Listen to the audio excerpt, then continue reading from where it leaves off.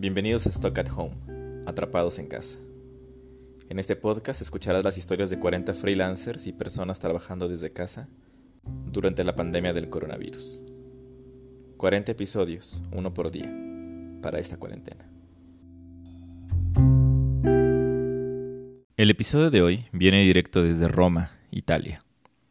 La invitada se llama Laura y por motivos personales quiso mantener su identidad hasta ahí, sin foto ni apellido.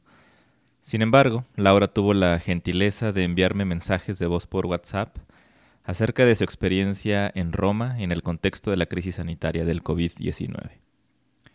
Como todos sabemos, Italia es uno de los países que más ha sufrido en cuanto a contagios y muertes debido a este virus. Y escuchar la voz de Laura en este contexto no deja de ser conmovedor.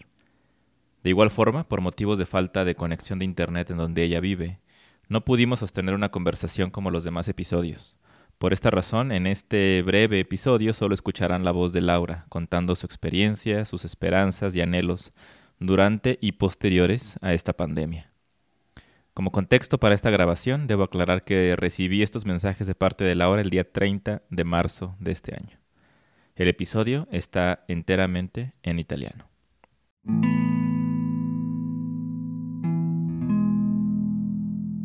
Carlos, buongiorno a te e tutti gli ascoltatori.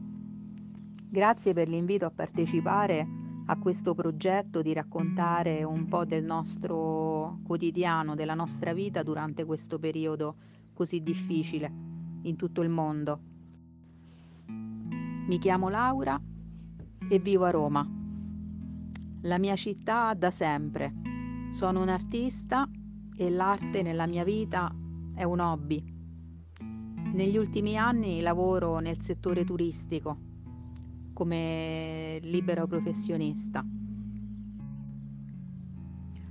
In Italia abbiamo cominciato a capire, ad avvertire che questo virus non fosse una semplice influenza, seguendo un pochino quello che stava avvenendo in Cina.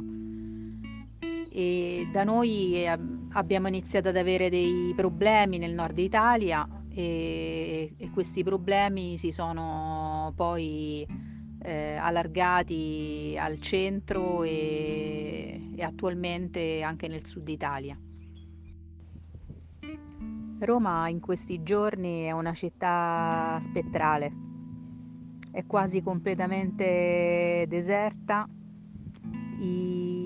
I luoghi che siamo abituati a vedere con tanta gente, Piazza San Pietro, il Colosseo, Castel Sant'Angelo, Piazza Navona, Fontana di Trevi, sono completamente senza persone. E le uniche persone che si vedono girare a piedi, pochissime, sono quelle che vanno a fare la spesa o che si devono recare in ufficio.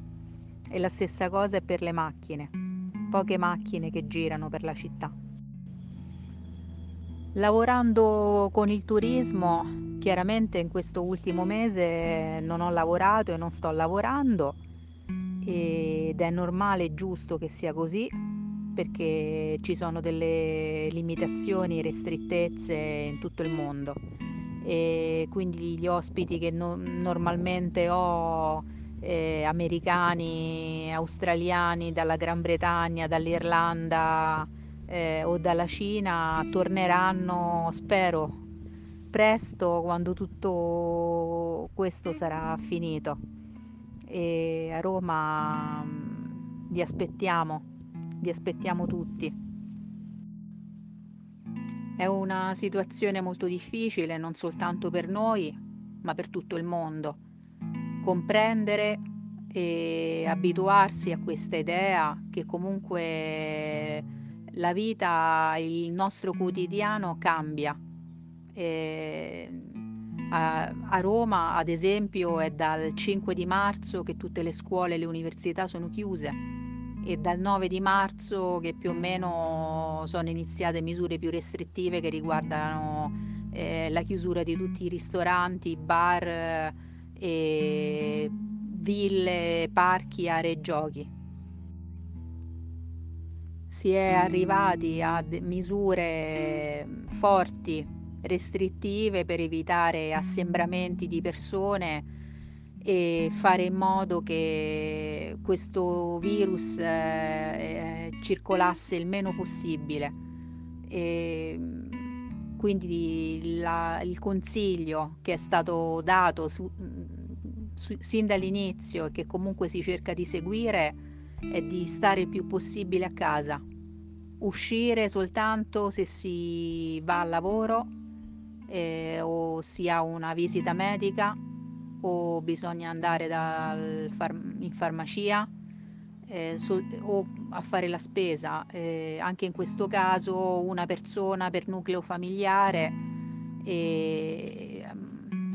mantenendo sempre la distanza di sicurezza, indossando la mascherina, i guanti e gli occhiali.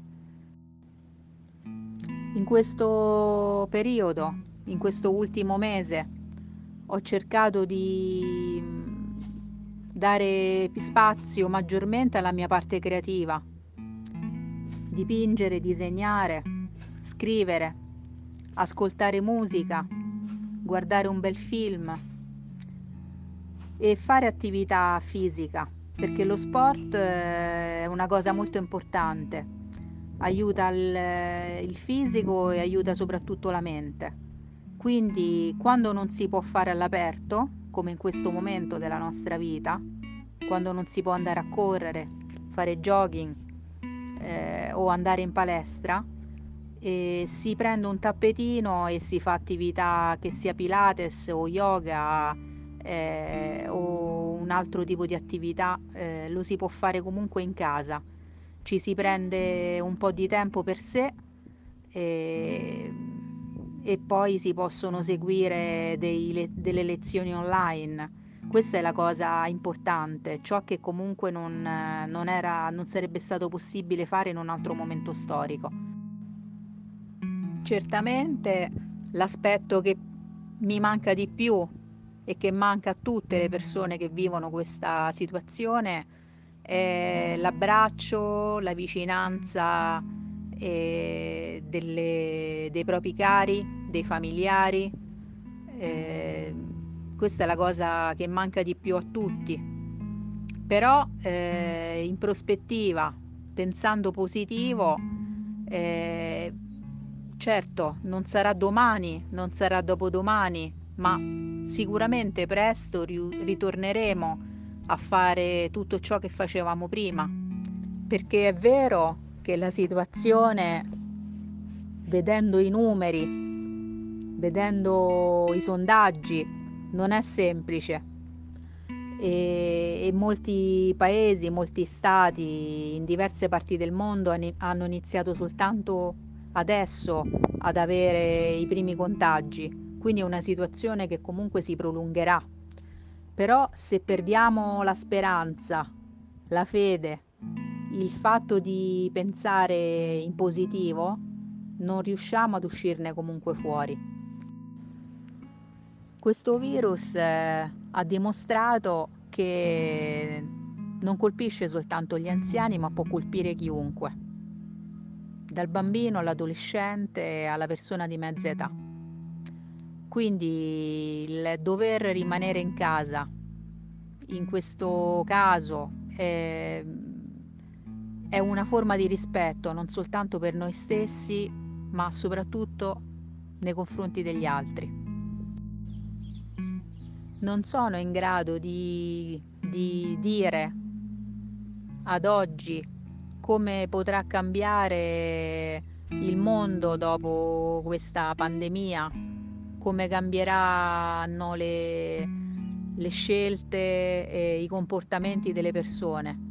Eh, Penso soltanto che mi piacerebbe un mondo post pandemia che fosse più civile, che ci fosse più senso civico, che prevalessero sempre di più maggiormente il buonsenso, il rispetto nei confronti degli altri, l'amore tra le persone, il senso reciproco di appartenenza a qualcosa che non è soltanto nostro, ma che comprende tutti. Quindi ne approfitto per salutarvi e ringraziarvi per questo spazio e spero il meglio per tutti noi e grazie Carlos. A presto.